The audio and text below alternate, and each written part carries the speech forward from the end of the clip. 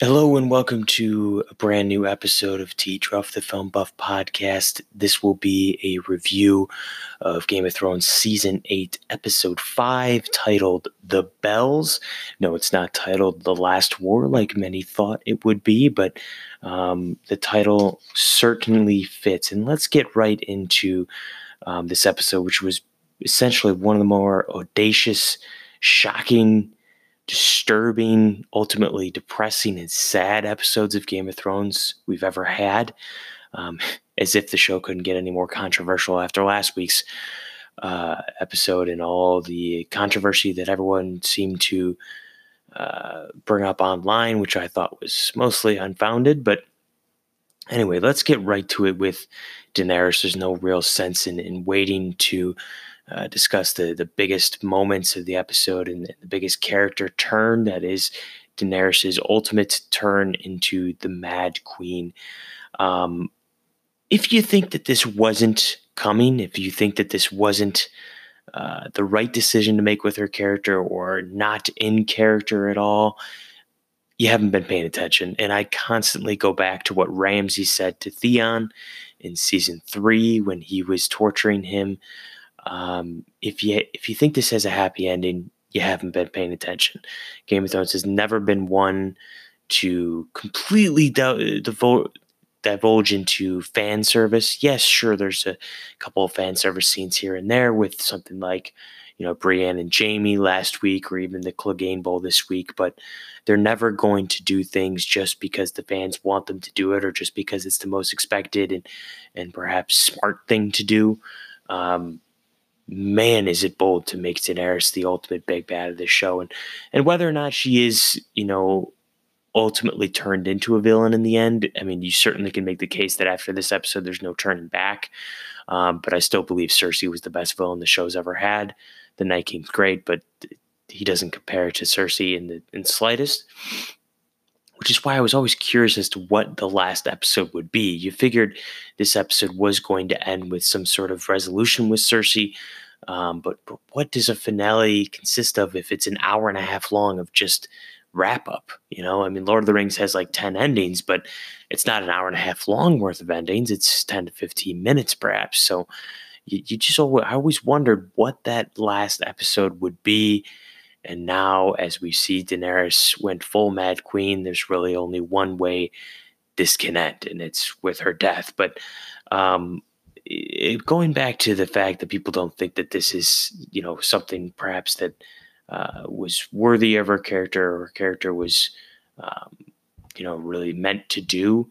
There's so many different times in the show's history that they've teased that this is something that Daenerys has had in her the whole time. I know Dan and Dave after the episode talked about how every single time one of her enemies dies, she's never really been one for mercy, or not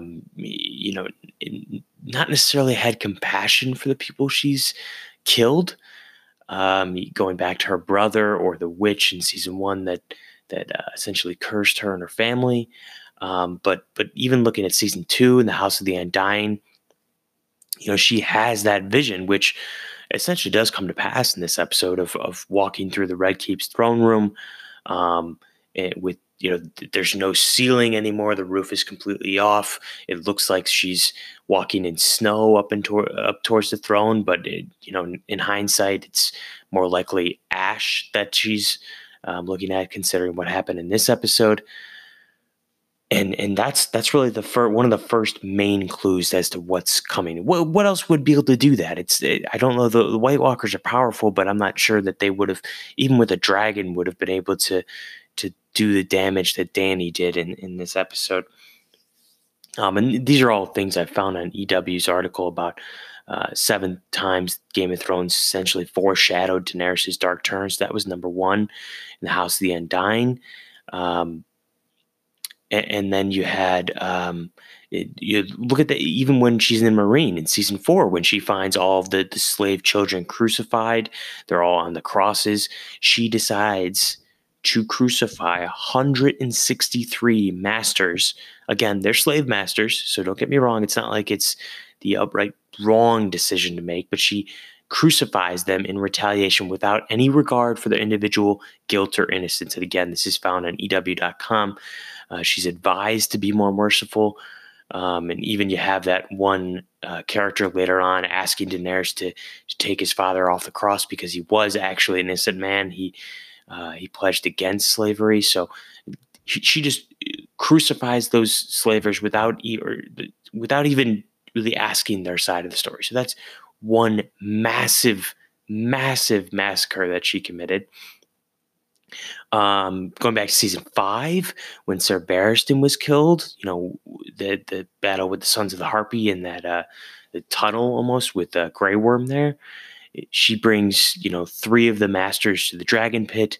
All of them swear they had nothing to do with it. She burns one of them alive simply to send a message to the others.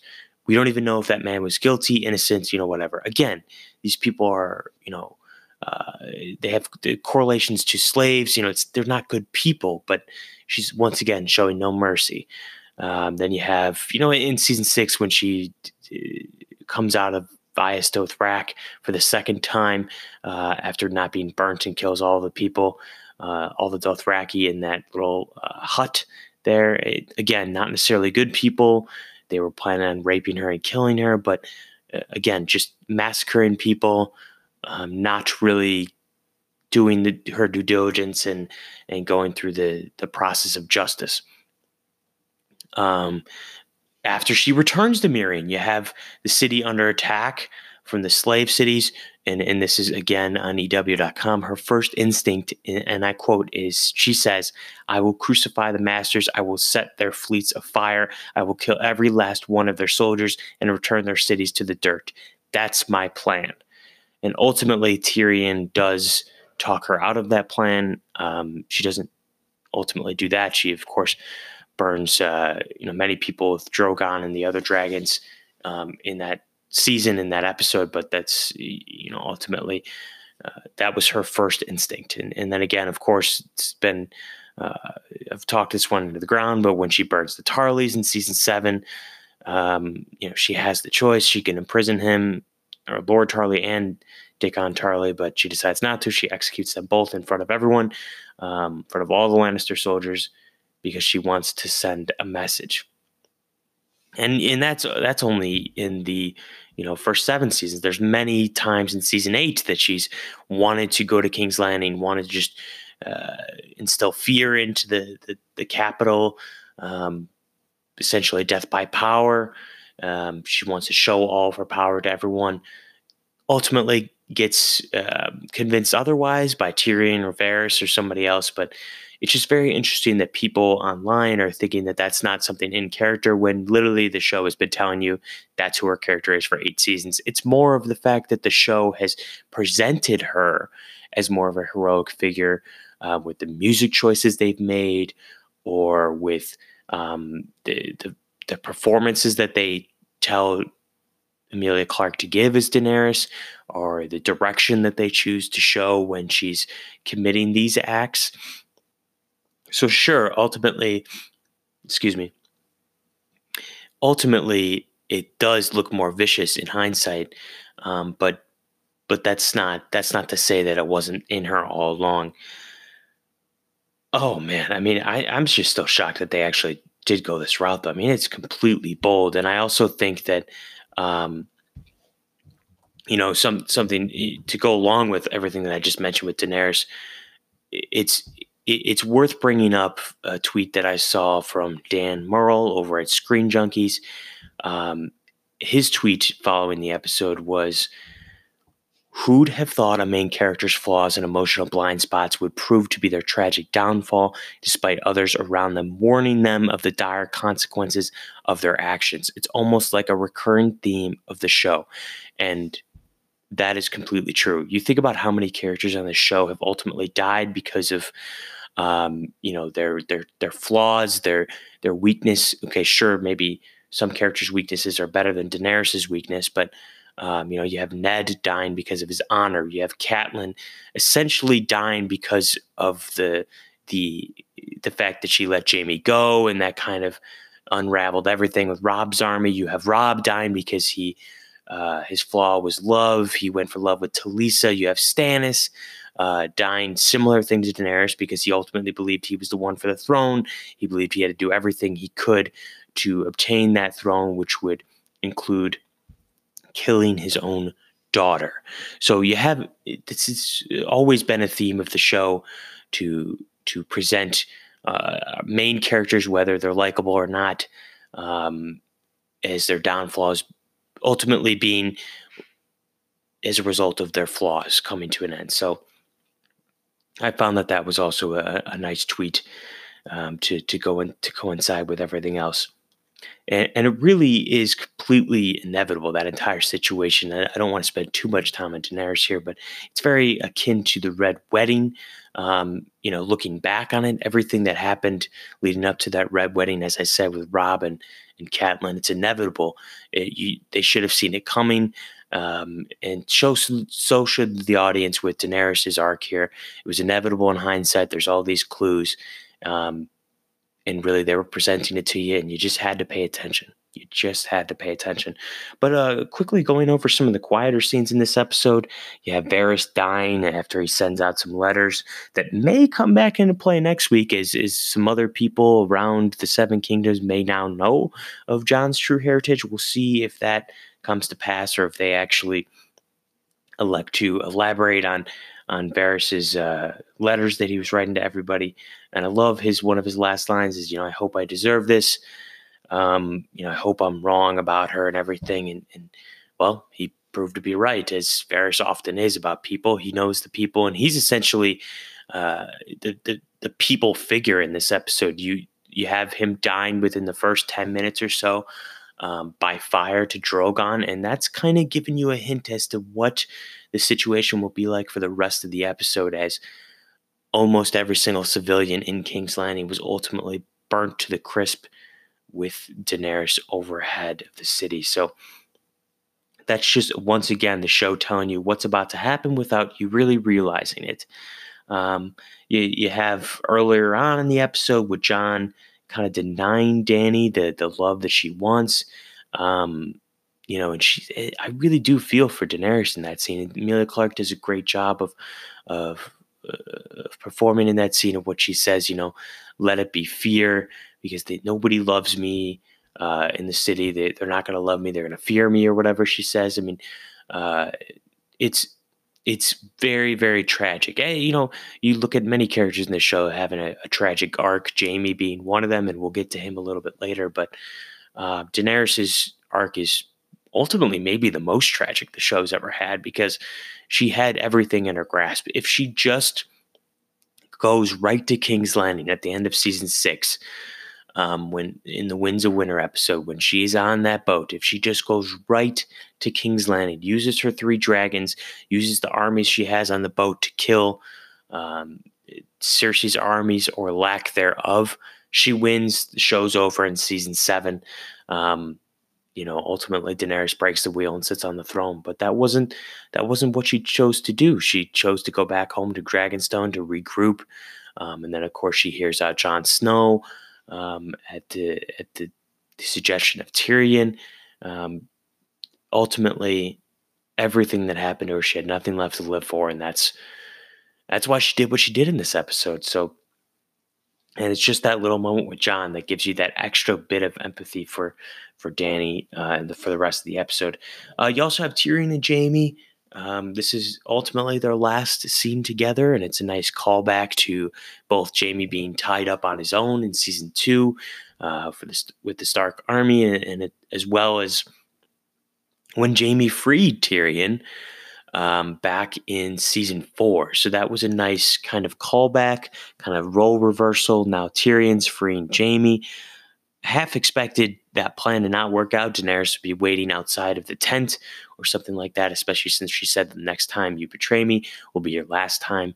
Ultimately, they got past that. Jaime got into the city, but that was a great scene of Jaime ultimately, giving Tyrion that last hug, that last speech about Cersei, and Tyrion saying that Jaime's the only one who really got him through the childhood. If it wasn't for Jaime, Tyrion wouldn't have been alive.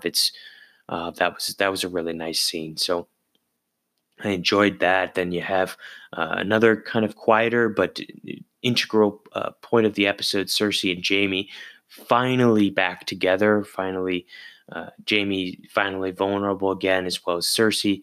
And really, the only other time you've seen Cersei this vulnerable in the show is when she's um, going through her walk of punishment after she gets imprisoned by the High Sparrow, and she's doing her walk from the I can't even remember what it's called now, but where the Faith Seven are all the way into the, the Capitol building in King's Landing there. So yeah, that's the only time. In this episode, you have Cersei saying right there at the end, which shows her humanity finally back instilled in her, that she doesn't want to die. She doesn't want to die. She wants her child to live. And whether it's right or not, I did feel empathy for Cersei in that moment, um, because you juxtapose that happening with right above them with Daenerys, who we thought was a heroic figure in the show, um, going through the streets of King's Landing, burning everyone, and not even seeing her face at this point. I thought that was a brilliant directional choice to, after she decides to go towards the Red Keep, you never see Emilia Clarke's face again through the episode. She's just essentially an evil figure from above that everyone in the street sees and fears. That was a really nice moment, and especially it was juxtaposed with Cersei dying in the arms of Jamie, as they both wanted to die, below the Red Keep there. So, yeah, a couple other characters I should mention: Arya and the Hound. They have their last, episode together. I love that she finally calls him Sandor and says thank you after he convinces her not to go and kill Cersei, because she's already dead anyway. I mean, ultimately, I did kind of want Arya to have to play a role in the death of Cersei, or really somebody else other than Jamie just holding her while they get crushed.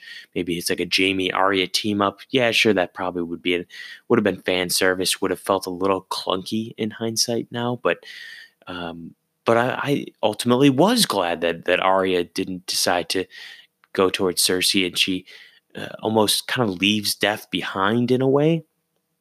I know that the white horse at the end is a way in some cultures of symbolizing death. So it's interesting to think about that as it compares to what she might be doing in next week's episode, as well as her arc in this week's episode, that she kind of finally puts that behind her. Um, but I enjoyed that. I thought that was the right move. She is a human after all. She's a Stark. They have good hearts in them. Probably the only family in the show that every character in their family has a good heart. Excuse me, but that was a great scene. Of course, that leads up to what we've all been waiting for, what could possibly be the biggest fan service moment in the entire show, and that's Clegane Bowl. This was an absolute brawl, brutal, violent, just satisfying end to both the characters' arcs. I love the Mountain killing Qyburn in matter of a second, squeezing his neck and then throwing him again. I mean, that was fantastic, and Qyburn completely deserved it. But I love the back and forth between the Hound and the Mountain, and ultimately death by fire, which is the exact right death that should happen between the two, considering that the Hound's arc essentially started before the show began, as the Mountain, when he was a child, pushed Sandor's face into the fire after he stole one of his toys. So, great way to end their arc, and just a brilliantly shot sequence too, with the dragon flying in the background a couple times and the broken staircase. Just that was really powerful. And lastly, probably should mention kind of everybody on the ground. You have Jon fighting with the Northern Army against the Lannisters and the Golden Company, who got pushed to the side relatively quick. But you have everybody on the ground, and eventually they're joined by Arya. Everybody's kind of trying to protect the innocent, except for some Northern soldiers that Jon ultimately had to kill because they were about to rape and kill some civilians. That was pretty brutal to watch. And just brutal, but amazing cinematography and direction from Miguel Sapochnik. who of course directed Battle of Winterfell, the Long Night episode a couple weeks back. And he should really be getting all the credit in the world. This guy's directed some of the best episodes in Game of Thrones history. And really happy to say that this may be my favorite episode that Game of Thrones has ever done. I have to go back and rewatch a couple more times, but it feels like certainly the boldest, the ballsiest, um, most shocking episode probably since the Red Wedding. So yeah, I mean, on the ground, especially when you see Daenerys flying the dragon overhead of them, just going through street upon street upon street, um, burning everything possibly in sight. And John's horrified, Davos is horrified, Arya's horrified. I mean, we've only seen her scared once before, and that was a couple weeks back when all the undead army was chasing her through the halls of Winterfell there. So just powerful, powerful stuff. And you have to wonder what this means for next week. And I guess I should probably end on some of the notes I have here about some of the questions I have for next week, which is ultimately who kills Daenerys? I mean, she has to die, right? There's no possible way this show ends with her on the throne. Is it Jon? Is it Tyrion? I could see Tyrion having that moment, or maybe Jon and Tyrion. But how does Jon even factor into this? They're right in the streets of King's Landing.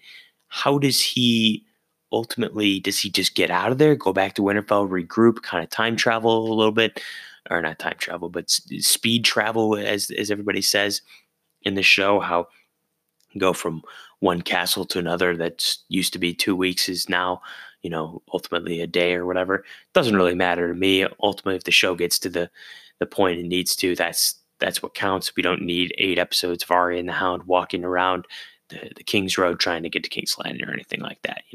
We're not at that point anymore. It was great seasons ago. It's not so great now. So, but I don't know. I don't know how it factors in.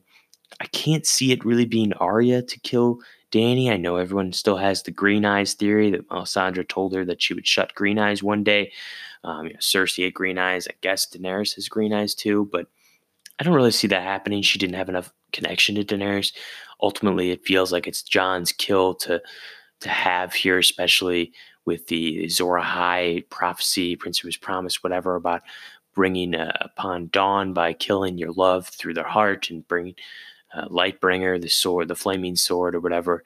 Probably too in depth for the show. They've never really gone that far in with any sort of prophecies, but it does feel like the perfect moment for Jon to actually commit the act. We'll see. We'll see how they do it though, because I did predict that Jaime would ultimately be the one to kill Cersei, and that's not really what happened. I guess you can say that, but not really. So I don't want to make too many predictions, but how does the North factor into all of this? We didn't even see anybody in the North this week. How does I was about to say Sophie Turner. How does Sansa play into all this? Brienne, Podrick, everybody else there. Is Gendry still there? I mean, how do they factor into the last episode? Do we have some closure with that? Do we have closure with Bran? I know everybody wants closure with Bran and how people think that his powers were ultimately useless. I don't really believe that. He had a lot to provide with the Night King, but and also how does Drogon play into all this? Because there's no scorpions left. They can't really kill the dragon by that. Does Drogon just die when Dany dies? Is it like her presence being gone? Does he just fly off and do whatever he wants to do? Just leave everything behind? I don't know how that works because I can't see a human killing a dragon ultimately, unless there's something down there in the Red Keep which isn't destroyed that could kill Drogon. I highly doubt it. But does wildfire play a factor in all of this? You saw a couple spurts of wildfire pop up throughout the city when she was burning everything. So I'm not sure. Maybe there's more wildfire left there. Grey Worm. How does Grey Worm's story end? It feels like he's almost past the point of redemption now too. He just wants to kill anybody in sight. Or does he go back to what he told Missandei and kind of return to Narth, I believe, is it, and kind of fulfill what Missandei wanted to do after, essentially after the war was over? But I guess the last question is, does Danny break the wheel, or has she really already broken the wheel? Or does she just want to be the tyrant that she claims that she never was going to be, and ultimately, fulfill the Mad Queen even more? I mean, I just can't see her living. She has to die next week. So we'll see. A lot of questions to ponder. We'll probably have even more next week. I can't imagine fitting next week's episode into 30 minutes. We'll probably have to break it up into a couple of segments. But wow, I mean, another 10 out of 10 from me. Um, Shocking, disturbing, audacious, sad. All of the things I said right at the top there, they're all true. Can't believe that episode. Cannot believe that episode. All right, signing off now. Until next time. Thanks.